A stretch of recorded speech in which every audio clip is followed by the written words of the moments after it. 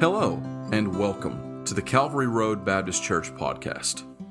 I'm Pastor Paul Shirley, and I'd like to thank you for taking the time to listen. Each week, we will be releasing sermons and studies delivered directly from the pulpit at our church. Our goal with this podcast from Calvary Road Baptist Church is to make the gospel and sound biblical preaching more available to a wider audience. We hope that these sermons will be a blessing and an encouragement to you each week. As the scripture reads in Psalm 119 and verse 116, "Uphold me according unto thy word, that I may live, and let me not be ashamed of my hope." Now, let's hear from God's word.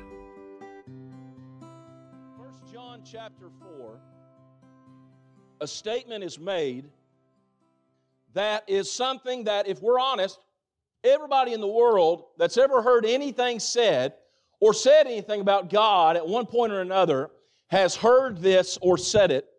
And it's in 1 John chapter 4, verse 7 and verse 8. The Bible says this in verse number 7, "Beloved, let us love one another, for love is of God, and everyone that loveth is born of God and knoweth God."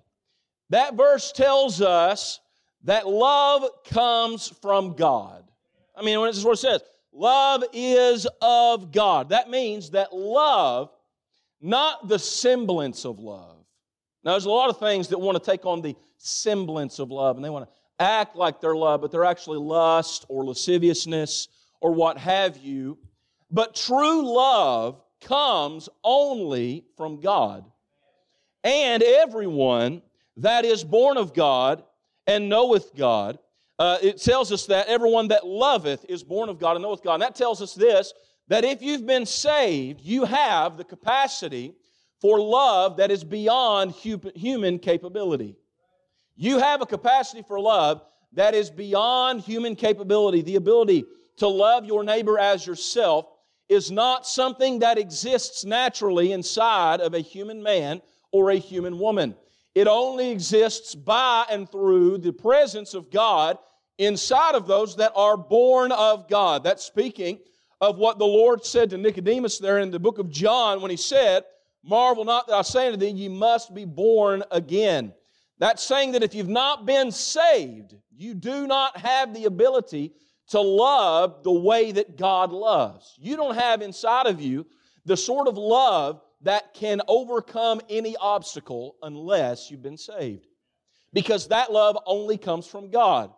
Verse 8, "He that loveth not knoweth not God, for God is love." Verse 8 tells us not only does love come from God, but that God is love. Literally, that it is such an integral part of His being that if you don't have God, you don't have true love. I mean, He is love. Now, unfortunately, that statement has been used in many ways to empower the world, or at least they think that it has. They have tried to use that phrase and twist it around and change it and try to point fingers at God and say, well, if God is love, well, first of all, God is love. There is no if.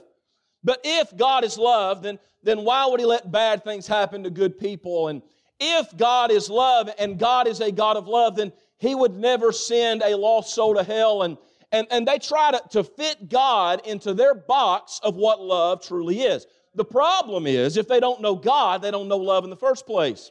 And how can they determine and define love without God? Because God is love. Amen. It's not that God fits into the definition of love. It's that God is the definition of love. Amen. God is love. And anything that exists outside of God is a form or a semblance of love that can be destroyed. But God cannot. The love of God cannot. It is unconditional. Amen? There are no conditions in which God will cease to love, because God is love. Amen. Now, the world, they have such a skewed idea of love, they disagree with most of the things that the Bible says. And the Bible is a book that is written out of love. And sometimes love is tough. They call it tough love. Amen. Sometimes doing something to someone that from their perception or telling them something that from their perception can be hurtful often comes from a place of love. Amen. The reason that we discipline our children and we don't just give them every single little thing they want is because we love them. Because we care more about their safety and more about who they're going to be when they grow up and more about what they know and what they learn and the type of people that they are than we do about pleasing them. That's because we love them. Now, the world would say that that's not true. That if you love them, you'll let them be who they want to be and do what they want to do, and you won't try to inhibit them in any way or do that. But what they don't understand is that's not love. They don't understand love. Amen. Because they don't understand God. And God is love. So now, we that are Christians, though, those of us that have been saved, we can emphatically state that God is love. Do you know why? Because we have experienced the love of God. We have seen the love of God. We have felt the love of God. And despite the corrupt musings of a lost and dying world, those of us who've been washed in His blood, those of us who have been brought out of darkness and into His marvelous light know quite clearly and assuredly that God is love and that He has proven His love toward us. This morning, I want to bring you this thought, and we're going to go through a number of verses quickly through the Bible, that the Bible has within its pages the greatest love story that's ever been told. Let's pray. Father, God, I ask you this morning if you would. Lord, would you meet with us here within these four walls for just a little while today? God, Lord, I know that there are men, women, and children here from many different walks of life. Lord, there are those, God, who are going through a hard time right now, and those, God, who are living, Lord, in a good way right now. Lord, those who are in sin, and those who are walking in the Spirit and in truth. God, I pray this morning, God, Lord, that as we sit here this morning, as I stand to preach, God, that you would take away from our minds and our thoughts all of our circumstances. God, that you take away from our sight all the things, Lord, that are going on in our lives and all the things going on outside this morning and the things in our country and the things, Lord, at our jobs or whatever it may be, God, Lord, that you'd help us for just a little while to look, Lord, into your word and to see, God, the truth, Lord, of how deeply you have loved us. Lord, I pray this morning, help me to preach this message, God, with power. God, help me, Lord, not to be hindered, Lord, by any thought or any pride, God. Lord, cleanse me of sin and empty me, Lord, of myself as I preach. God, preach me, Lord, God, as if it's the last day and the last time that I'll ever preach. I ask you, Lord, these things, I need you in Jesus' name. Amen. Just real quickly, first of all, I want to talk to you about the love of companionship that is in the Bible. Wednesday night, we talked about prayer, and we focused specifically on the prayer of a man by the name of Adam, the first man who ever lived, who was created there in the garden. And in the story of Adam, what we often don't see is the friendship, the companionship that existed between God and the first man that He ever created. So let me just quickly, by way of introduction, show you this, or rather the first point. Proverbs chapter 18 verse 24 says it like this: a man that hath friends must show himself friendly, and there is a friend that sticketh closer than a brother. We often quote that verse, and we understand, those of us who are saved, we understand that that friend that sticketh closer than a brother, it's not a mystery who that is. We know who that is. It's our God. Amen. That He is that friend that will be closer to us than any brother, any sister, or any friend on this earth, that He is that friend. Now that statement shows us quite clearly, without any controversy, that God desires to be friends with us. He desires to be close with us. In fact, I believe that that is why He created us, was to have a companion. Why else would He make us different from anyone else in all creation, including the angels. He made us special and different, and I'll show you that real quickly. We'll just hurry through this. First, we see in the creation of Adam the love of companionship. We see God's provision for him. In Genesis chapter 2 and verse 15 and 16, how that God took Adam after crafting him from the dust of the earth. He put him in the Garden of Eden to dress it and to keep it. And the Lord commanded the man, saying, of every tree of the garden thou mayest freely eat. How that God created Adam and then gave him everything that he needed. Now, you know who you provide for? The people you love. Amen. I love my wife and I love my children, and I desire to provide for them a life that is good, where they have everything that they need. I don't desire that there ever be a time when it's time for a meal and I can't provide for them the food that they need. And God has helped us and He has provided for us. But as a husband and as a father, I love them, and my desire is to give them everything that they need. That there's never a time that they go, I'm hungry, but I just can't eat because my dad or my husband or whatever, that we just don't have what we need. My desire is to provide for them because I love them. Amen. And God, because He loved Adam, when He created him, His desire was to provide for him everything that he needed. And that's why He told him. He took him and He put him in a good place, provided him a good place to live. And He said, of all these fruits and all these trees and all these plants that I've created them for you, that you may freely eat. Amen.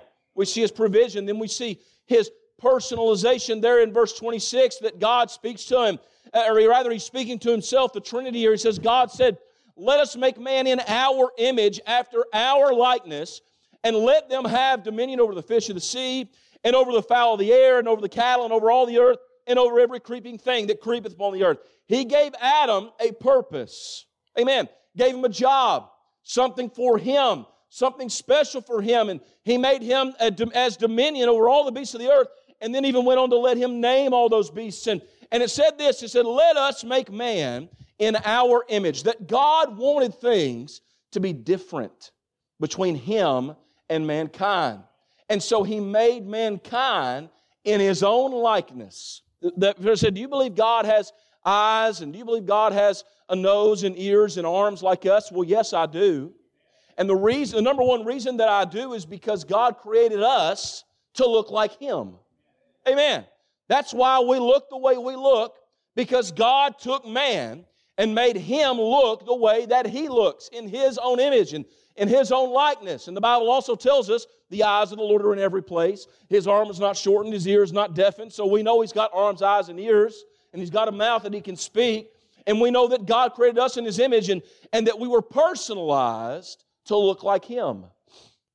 Then we see His prosperity, how that the Lord took him, said it's not good that man should be alone in verse 18, and how that He not only gave him, now God could have just given Adam what he needed, food, a place to live, something to do, and a companionship with Him, and been fine, but that wasn't enough. God didn't just want to give him what he needed, but He wanted to give him what he wanted. Amen. That's why He said it's not good that man should be alone. I will make for him a helpmeet. That God looked at Adam and He saw that he was lonely, and therefore He took from him the rib and made Eve. He did that because He loved him. Amen. This morning we gave my daughter and my son some little gifts and treats and things like that, and we did that because we love them and we want to give them things that they want, that make them happy. Amen. We want our children and we want those that we love to experience joy, to experience happiness, to not just have what they need and get by, but to have what they want and to have an abundance and more. And that is how God treated Adam.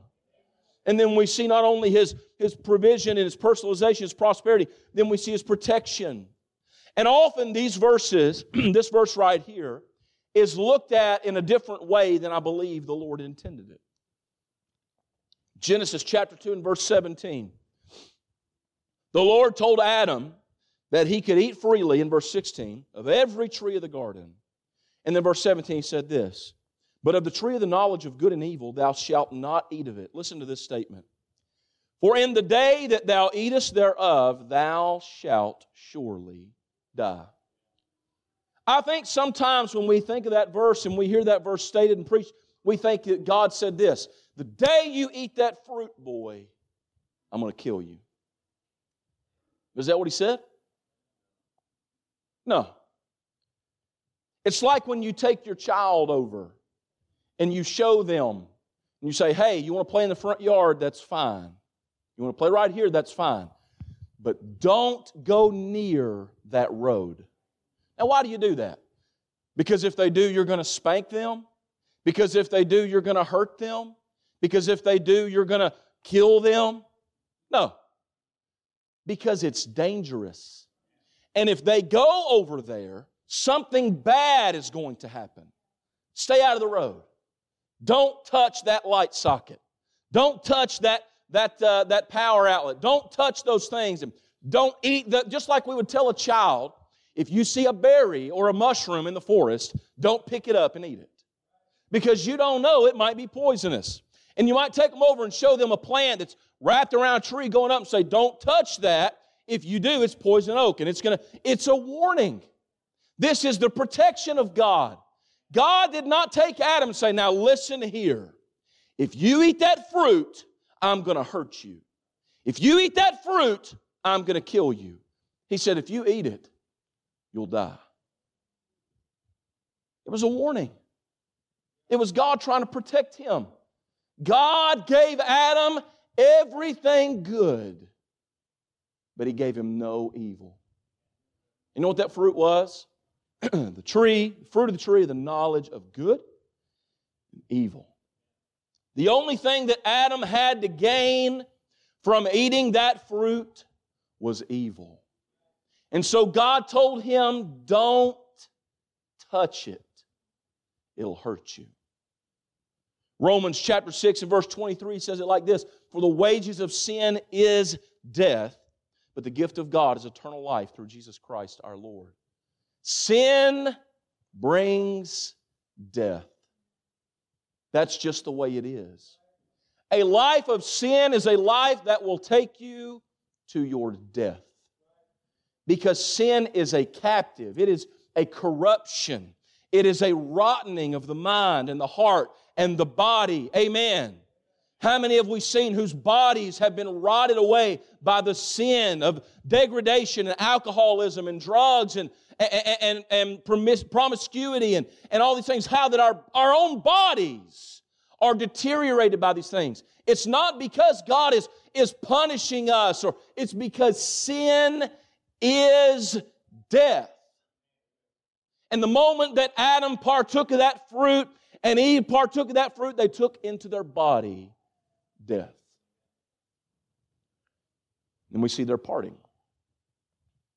In chapter 3 and verses 22 through 24, the Lord God said, behold, the man has become as one of us to know good and evil, and now, lest he put forth his hand and take also the tree of life and eat and live forever. Therefore the Lord God sent him forth from the Garden of Eden to till the ground from whence he was taken. So he drove out the man, and he placed at the east of the Garden of Eden cherubims and a flaming sword which turned every way to keep the way of the tree of life. See, why would God want to shut Adam out of the tree of life? Because He didn't want him to live in sin forever. Amen. He said, what if he goes and eats that fruit and lives forever with sin? No. The moment that Adam partook of that fruit, and Eve partook of that fruit, and then entered into them sin, God's plan was set in motion. And His plan was set in motion of this: I will restore man unto me. When God and Adam walked in the garden, and God and Adam spoke in the garden, they were at perfect peace. But now that peace had ended. And every man, woman, and child that's born on earth is born with inside of them sin. My little girl right there at 3 years old, she just sins. She does. Says things she shouldn't say. Does things she shouldn't do. She lies. She'll steal. Take something that's not hers. And of course, she'll cry when you tell her about it. Pretty sure that's also sin. I don't know. She just sins, man. You know why? Adam, Eve. And thus in all of us is that same sin. Because of that sin, we can't go to God. From the time Adam took that, he was expelled from the garden. And whenever God would speak to them, and you look at the children of Adam and Eve, and I don't want to linger here, I need to hurry on, but the fact is this, that God would only allow them to even approach Him with the shedding of blood. We see not only first do we see the love of companionship, but secondly, we see the love of a covenant. A covenant in the Bible and in these days, the olden days, and even today, a covenant was something that was created to reconcile two warring tribes or peoples. Modern marriages are a symbol of covenants. In fact, warring tribes would often arrange marriages between prominent figures in their tribes to bring them together. That's right. Yeah, I heard some laughter when I said warring tribes. So I'm thinking, yeah, that's right there, I'll tell you. But the fact is this, a covenant was established to bring two people together who were separate and make them one. You go all the way back to the book of Genesis there in chapter 2, and the Lord said, therefore will a man leave his father and his mother, cleave into his wife, and they shall become one flesh. And that was the first covenant ever established in the Bible, and it was between a man and his wife. Amen. Marriage established there all the way back into creation in the Garden of Eden that God set up as the first type of covenant. But here in Genesis chapter 15, and turn over there with me, we'll go through this chapter. I want to show you something here. We have God who is establishing a covenant with man. And He has called out a man by the name of Abram, who we know will come to be known as Abraham. And He has chosen this man out, and He is going to make a covenant with Abraham. Verse 1, after these things, the word of the Lord came unto Abram in a vision, saying, fear not, Abram, fear not, I am thy shield and thy exceeding great reward. And Abram said, Lord God, what wilt thou give me, seeing I go childless? And the steward of my house is this Eliezer of Damascus. And Abram said, behold, to me thou hast given no seed, and lo, one born in my house is mine heir. He was speaking to the fact that he and his wife had been unable to have any children. Verse 4, and behold, the word of the Lord came unto him, saying, this shall not be thine heir, but he that shall come forth out of thine own bowels shall be thine heir. And he brought him forth abroad and said, look now toward heaven, tell the stars if thou be able to number them. And he said to him, so shall thy seed be. And he believed in the Lord, and he counted it to him for righteousness. God calls forth this man Abram, and He tells him, I am going to give you a son. Not only am I going to give you a son, but your children and your seed will go forth, and they will be as the stars of heaven. They will be, in another place He said, they'll be as the sands of the sea, innumerable, that they could not be counted. And that God has chosen this one man out, and that out of this one man, He would go on to create an entire nation of people. And we know that that is the children of Israel. But here we see the love of the covenant. First, I want to show you something. I want to show you the process of the covenant. Now, I told you before, a covenant is something that was established by God to bring together two people that were separate back into communion. When they would go through the process of setting up a covenant, there was a sort of a method to it and a process they had to go through. And you can see it in this chapter. I'll show it to you.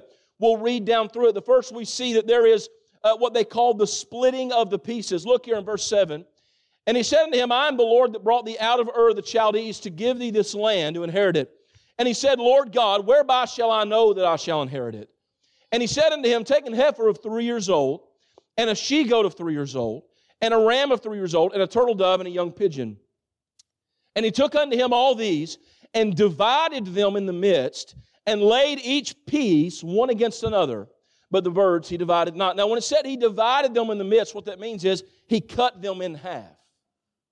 Literally, they would take these pieces, these beasts, and they would kill them, slaughter them, and then cut them into pieces. Now that's pretty harsh, isn't it? You know why? Because without the shedding of blood, there is no remission for sin.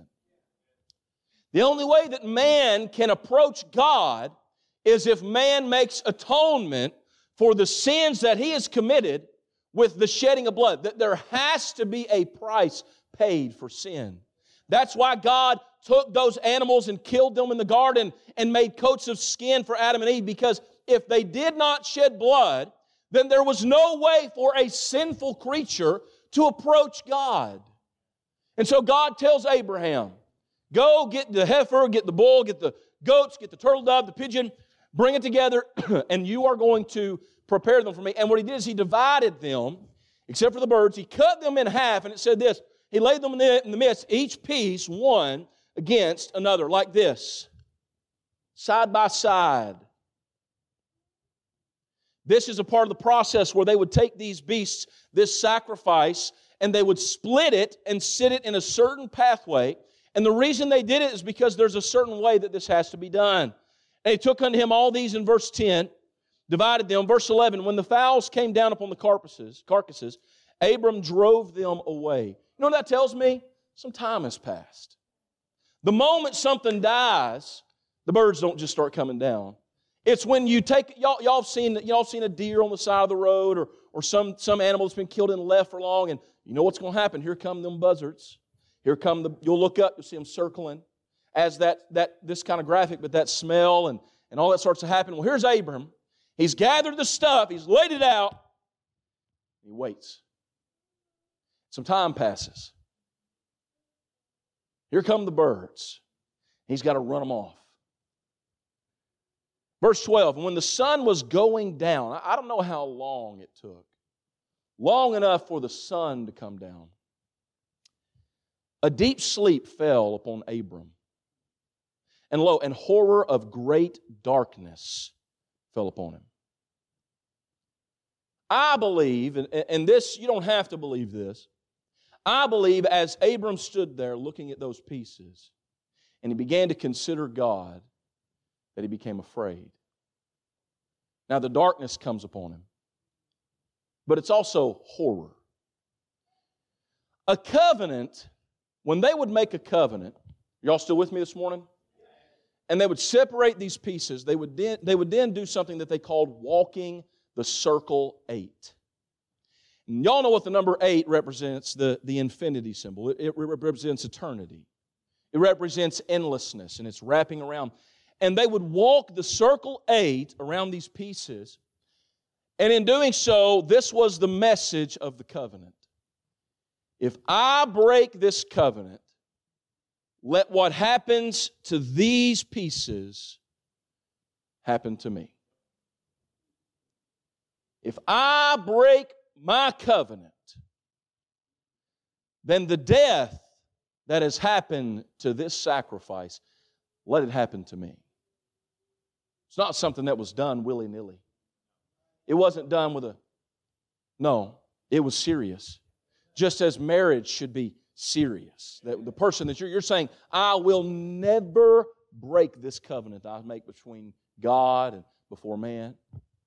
And as Abram stood there and he knew how a covenant worked and how that they would come together, and when there was a covenant, there would be an exchanging of names, and it would be this statement that two people who were once two would become one, and that said, let your name be my name and your people be my people, and two tribes would come together as one. It's like God said in Hebrews chapter 8 and verse 10, this is the covenant I will make with the house of Israel after those days, saith the Lord, I will put my laws into their mind and write into their hearts.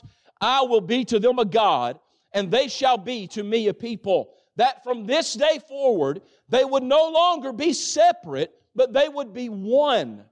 That they would bear the name of God, and God would bear their name, and they would be one, and to them a God, and to him a people, and they would never be separate again. And I believe as Abraham stood there, and he prepared to walk among the pieces, a great horror fell upon him. Because Abram was going to break the covenant.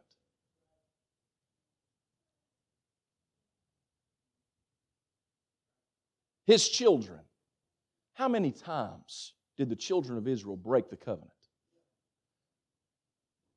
God sends fire and blood and plagues and death and darkness into Egypt, rescues them, takes them over the Red Sea. And within days, they're creating golden calves and worshiping false gods. Broke the covenant.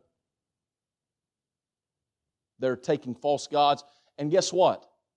That wasn't the first time, and that wasn't the only time. Over and over. You know how many times in the Bible somebody had to go through and cleanse out all the false gods? I mean, come on. Are you kidding me? They committed adultery against their God, the Bible teaches us. That they went after other gods and cheated on God. Broke the covenant. Because between God and Israel, it was a covenant of marriage. Amen. Read your Bible. That's what it is. That's the way God saw it, that they were His wife, if you will, spiritually. And that they cheated on Him with false gods. And here's Abraham. And I don't know if God gave him a better vision or if he just thought into his heart and he thought, oh my, I'm about to make this covenant with God. And He'll surely destroy me. Great horror, darkness falls upon him. Some time has passed. Abraham's had time to think about it. But then we see in verse 17, it says, it came to pass that when the sun went down, and it was dark, behold, a smoking furnace and a burning lamp that passed between those pieces. In the same day the Lord made a covenant with Abram, saying, unto thy seed have I given this land, from the river of Egypt unto the great river, the river Euphrates. We see the process of the covenant. Then I want you to see the people of the covenant. In a covenant, there are two parties. They pass the circle 8. They exchange names. And they make this covenant that I'm with you, you're with me. If I break this, let this that's happened to these pieces happen to me. If you break this, let this that's happened to these pieces happen to you. Can y'all see that? Abram comes out of a horror. Darkness has fallen. And he looks up, and what does he see? Two figures passing amongst the pieces. One looks like a smoking furnace. The other, a burning lamp. Exodus chapter 19 and verse 18 says this, Mount Sinai was altogether on a smoke, because the Lord descended upon it in fire, and the smoke thereof ascended as the smoke of a furnace. Well, that's God the Father. What about the lamp? Psalm 119, 105. Thy word is a lamp unto my feet. We know who the Word is, don't we? John chapter 1 and verse 1, in the beginning was the Word. The Word was with God, and the Word was God. Abram wakes up in a horror, in dark. He's prepared the sacrifice. In his mind, he knows he's about to enter into a covenant with God, and he thought he'd just ask God for a son, and God would just give it to him. But here's God. He said, no, we're going to have a covenant. Go get the sacrifice. Go get the heifer and the goats, and go get the turtle dove and the pigeon and get it all ready. And there it is, and Abram's driving off the birds, and he can smell the blood and the death. And he's looking at it, and he's thinking, God, how am I ever going to live up to this? How will I ever hold this covenant? And a great horror comes on him. And then the darkness comes down, and I believe in Abram's heart he's despairing. What would you have done? And then he looks up, and he sees a furnace and a lamp walking. And as they do, they say, if I break this covenant, what happens to this, let it happen to me. Hebrews chapter 16 and verse 13, we have the promise of the covenant. For when God made promise to Abraham, you say, Brother Paul, this all seems like a stretch.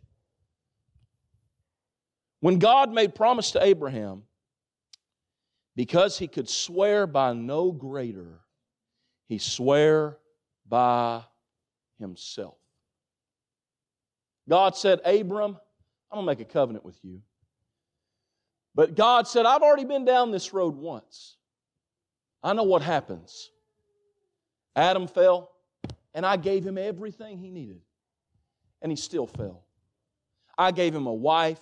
I gave him a purpose. I gave him prosperity. I gave him all the provisions and everything he needed, and he still fell. Abram, I know what you're going to do.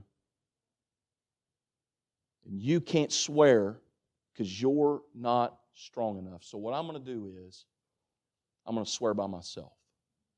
And that great furnace, that God the Father who can bear no sin, who created earth and the heavens and who spoke to Abram with a voice out of heaven saying, I've called you out, He walked among the pieces as a fiery furnace. And on the other side was a lamp. As God the Son said, what happens to this? Let it happen to me if He breaks it. He stood in my place. Not just on the cross, but all the way back in Genesis. God said, I've been separated from my companion who I love, and I want to draw him near me, but he can't do it. So He sent His Son down to walk among those pieces as the lamp and say, if He breaks this, Father, I'll pay this price. Centuries go by and man breaks it over and over and over. God puts it off a little longer, gives a little more grace.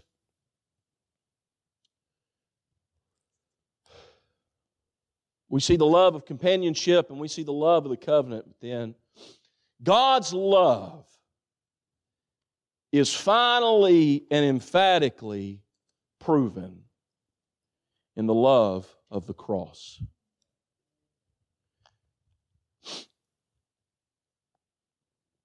The earth also is defiled under the inhabitants thereof, because they have transgressed the laws, changed the ordinance, broken the everlasting covenant.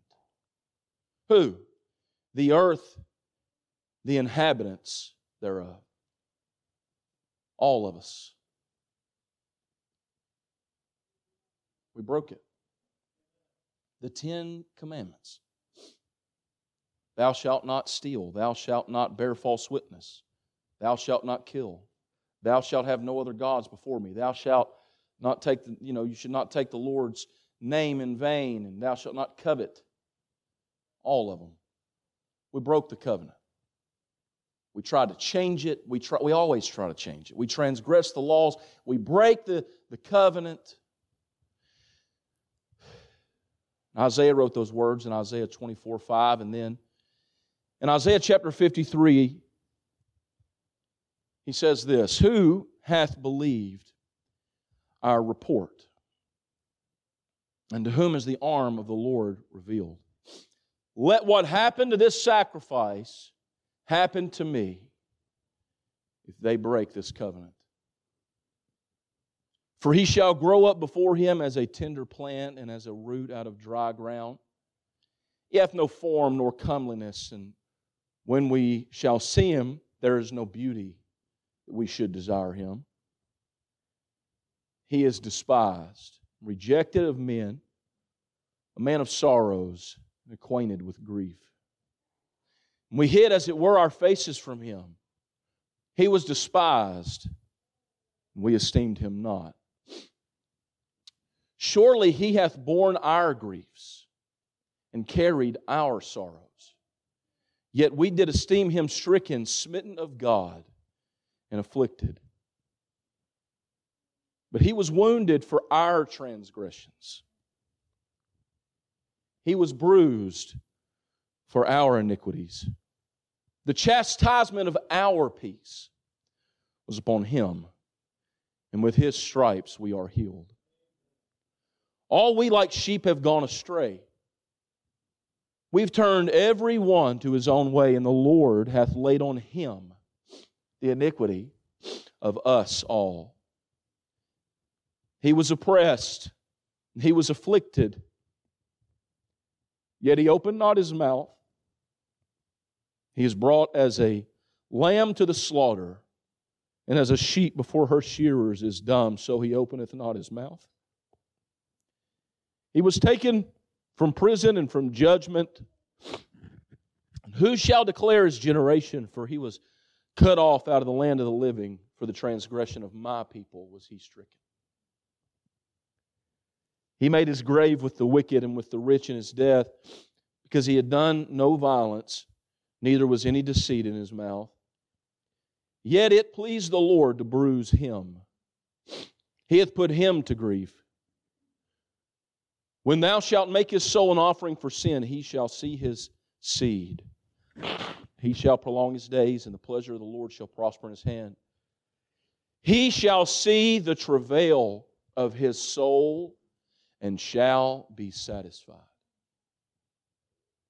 By His knowledge shall my righteous servant justify many, for he shall bear their iniquities. Therefore I will divide him a portion with the great, and he shall divide the spoil with the strong, because he hath poured out his soul unto death. And he was numbered with the transgressors, and he bare the sin of many, and made intercession for the transgressors. We see the price of our covenant.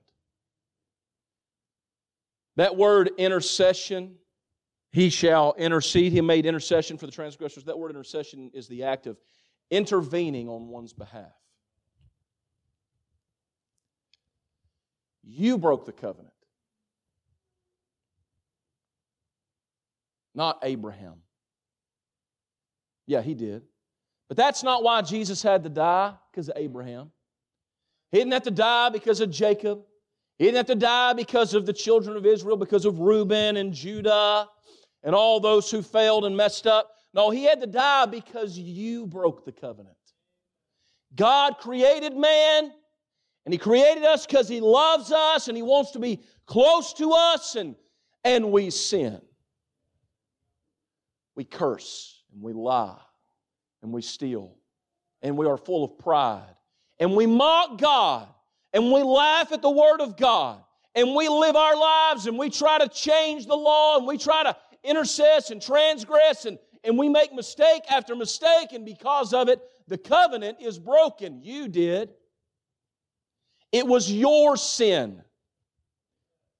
Not these men and women we read about the Bible. Your sin. My sin. My children's sin. Amen. Your children, your grandchildren, your parents, your brothers and sisters, and each one of us, it was our sin. Say, well, I'm not a Christian. It doesn't matter if you're a Christian. It's your sin.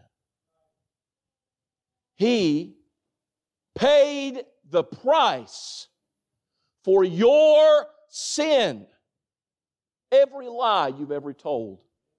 Everything you've ever taken that you shouldn't. Every time you hated someone in your heart and skipped out on God and disobeyed the Word of God and showed hatred and variance and lasciviousness and lust and wickedness. Your sin.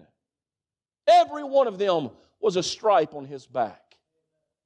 Every one of them was a nail in His hands. A nail in His feet. A strike of the hand on the face of the Savior, who all the way back at Abraham walked between those pieces and said, when they break this covenant, God, I will pay this price. That's the price.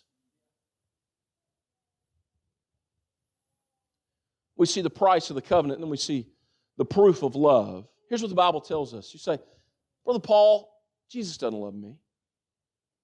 Jesus don't care about me. God doesn't care about you. Isn't that what they say? He don't care about you.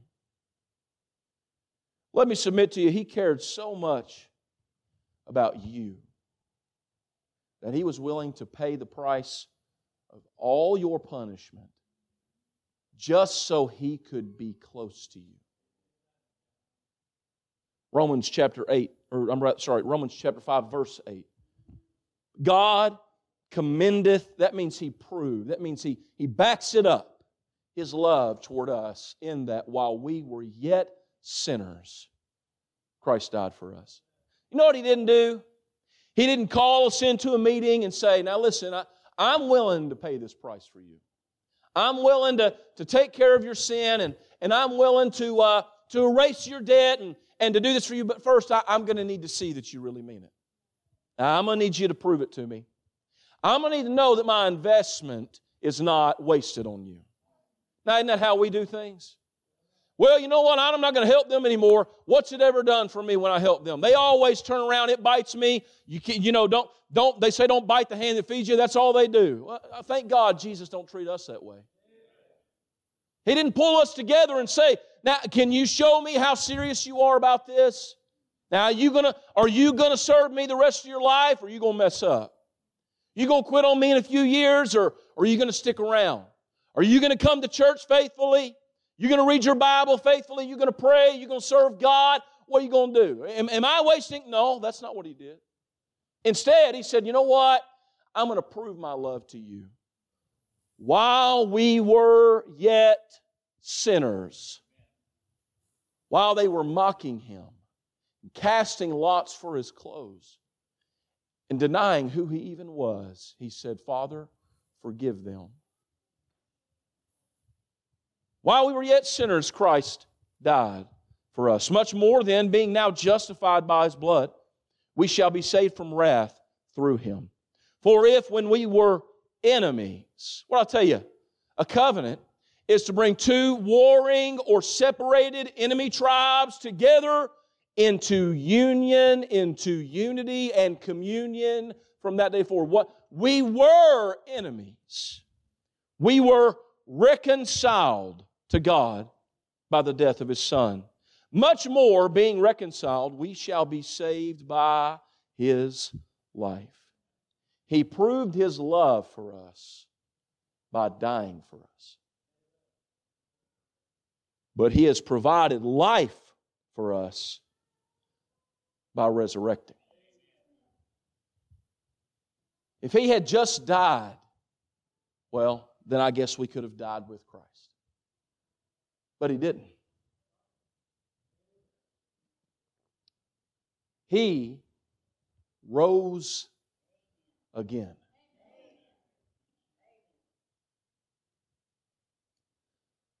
First John 4:7, we read at the beginning where it said, let us love one another for love is of God, and everyone that loveth is born of God, knoweth God. He that loveth not, knoweth not God, for God is love. Listen to verse 9.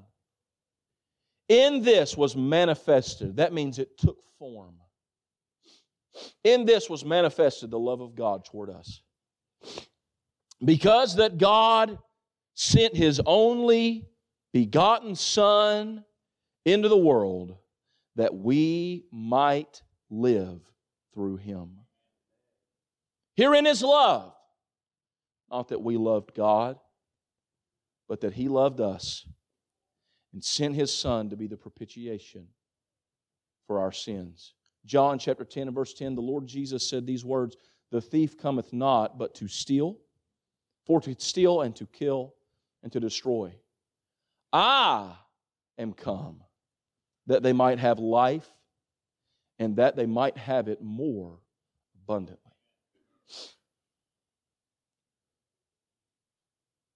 No love has ever been so strong and so mighty and so powerful and so brave and so persistent and immeasurable and unmovable as the love of God.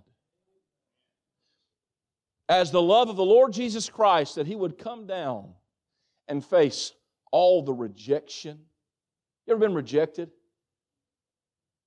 It hurts. All the rejection. Can you imagine being the God, the Son of the very living God, God of all creation, and someone look at you and hate you because of good things you're doing? How would that make you feel? He faced all that rejection.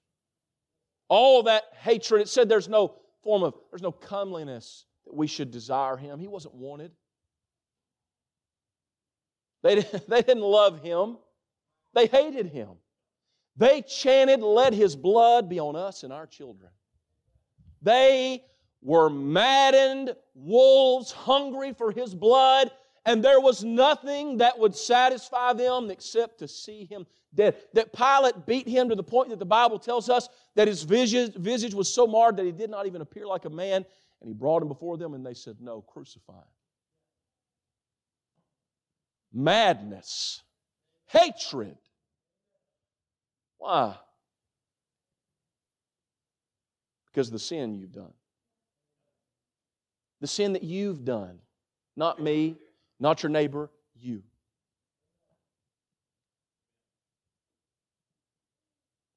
But He did it. He went to the cross. He said this, "I've come that they might have life." Who? Whosoever. Whosoever shall call upon the name of the Lord shall be saved. For God so loved the world that He gave His only begotten Son, that whosoever believeth in Him should not perish, but have everlasting life. Why? Why? Why would He do that? Sometimes we do a little something and we think, you know what, I'm going to get up today and I'm going to wash the dishes. And I hate washing the dishes, but I'm going to wash the dishes because I love my wife or I love my husband and I want to do something and I know they don't want to fool with it and they're not feeling, I'm going to do something nice for them today. I'm going to cook them breakfast this morning, or I'm going to cook them dinner, or I'm going to go buy them something nice. And we put ourselves out and we do a little something, and when we're done we think, yeah, look at me. And Jesus bore on His shoulders the suffering of every sin you've ever committed, just because He loves you. And let me tell you this. I'm almost done this morning. One time I had somebody call me up, and I'll let you know I am in no way, I'm not even close to Calvinist. Somebody called me one time and said, this preacher was talking to me and he's trying to convince me that Calvinism is true, that God has chosen ahead of time whether you go to heaven or hell, and you have no decision and you can't be saved. I said, well, the whosoever part kind of disagrees with that, but you want to take that out. What got him all confused is a preacher said to him, Jesus would have never died on the cross hoping somebody would be saved. That He died on the cross, and He said the only reason He did it is because He knew and He had chosen the people that were going to be saved. He would never have done it on the chance that someone would get saved. But can I tell you something? Sure He would have.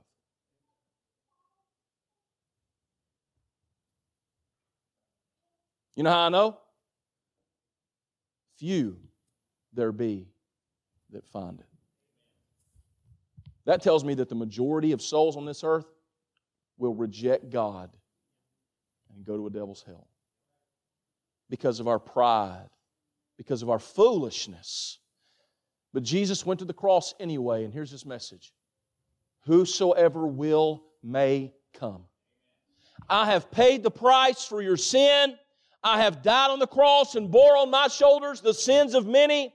I bore your transgressions and your failures. If you will just come to me, I will save you.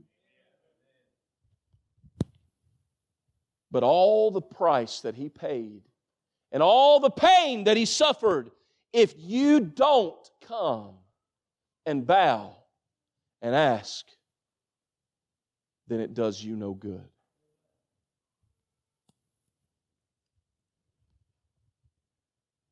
It is the gift of God. It's the gift of God. It's a free gift. It's a perfect gift. And He got up on the third day and rose and ascended to heaven. He put His blood on the mercy seat to pay for all sins everywhere for all time. All you have to do is bow.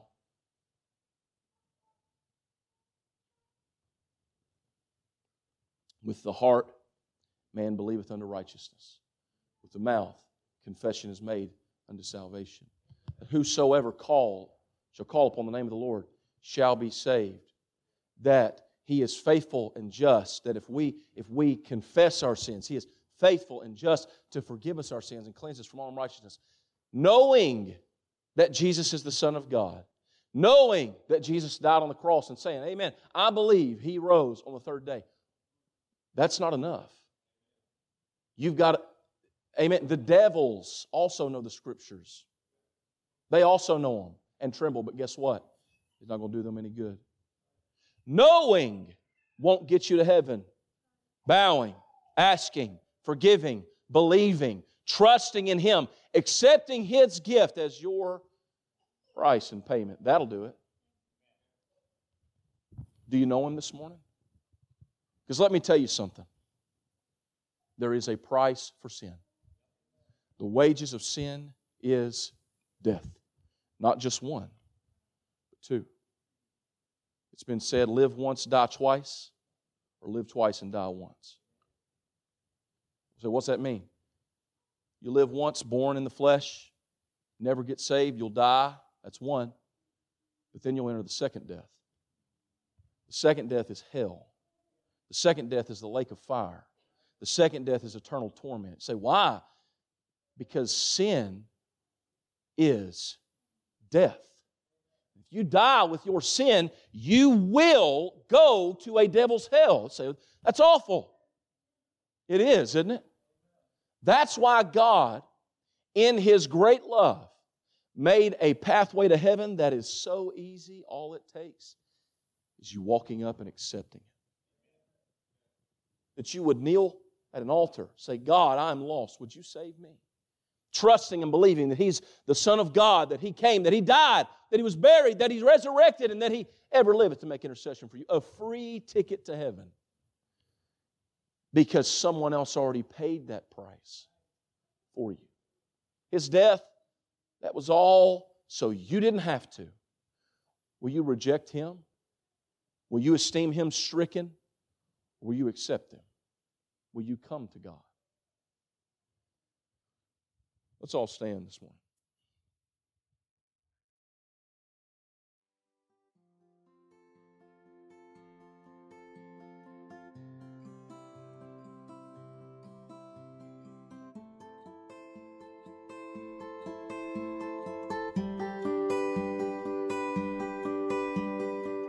Thank you again for listening to the Calvary Road Baptist Church podcast. If you would like to learn more about our church in Shepherdsville, Kentucky, you can find the link to our website in the show notes to www.calvaryroadbaptistchurch.com. We're so thankful that you've taken the time to listen to today's sermon, and we hope that the Lord will use it to edify you in the faith. If you'd like to help spread the word about this podcast, you can do so by leaving us a 5-star review on iTunes or wherever you get your podcasts, or by telling a friend. Thank you again, and have a blessed day in the Lord.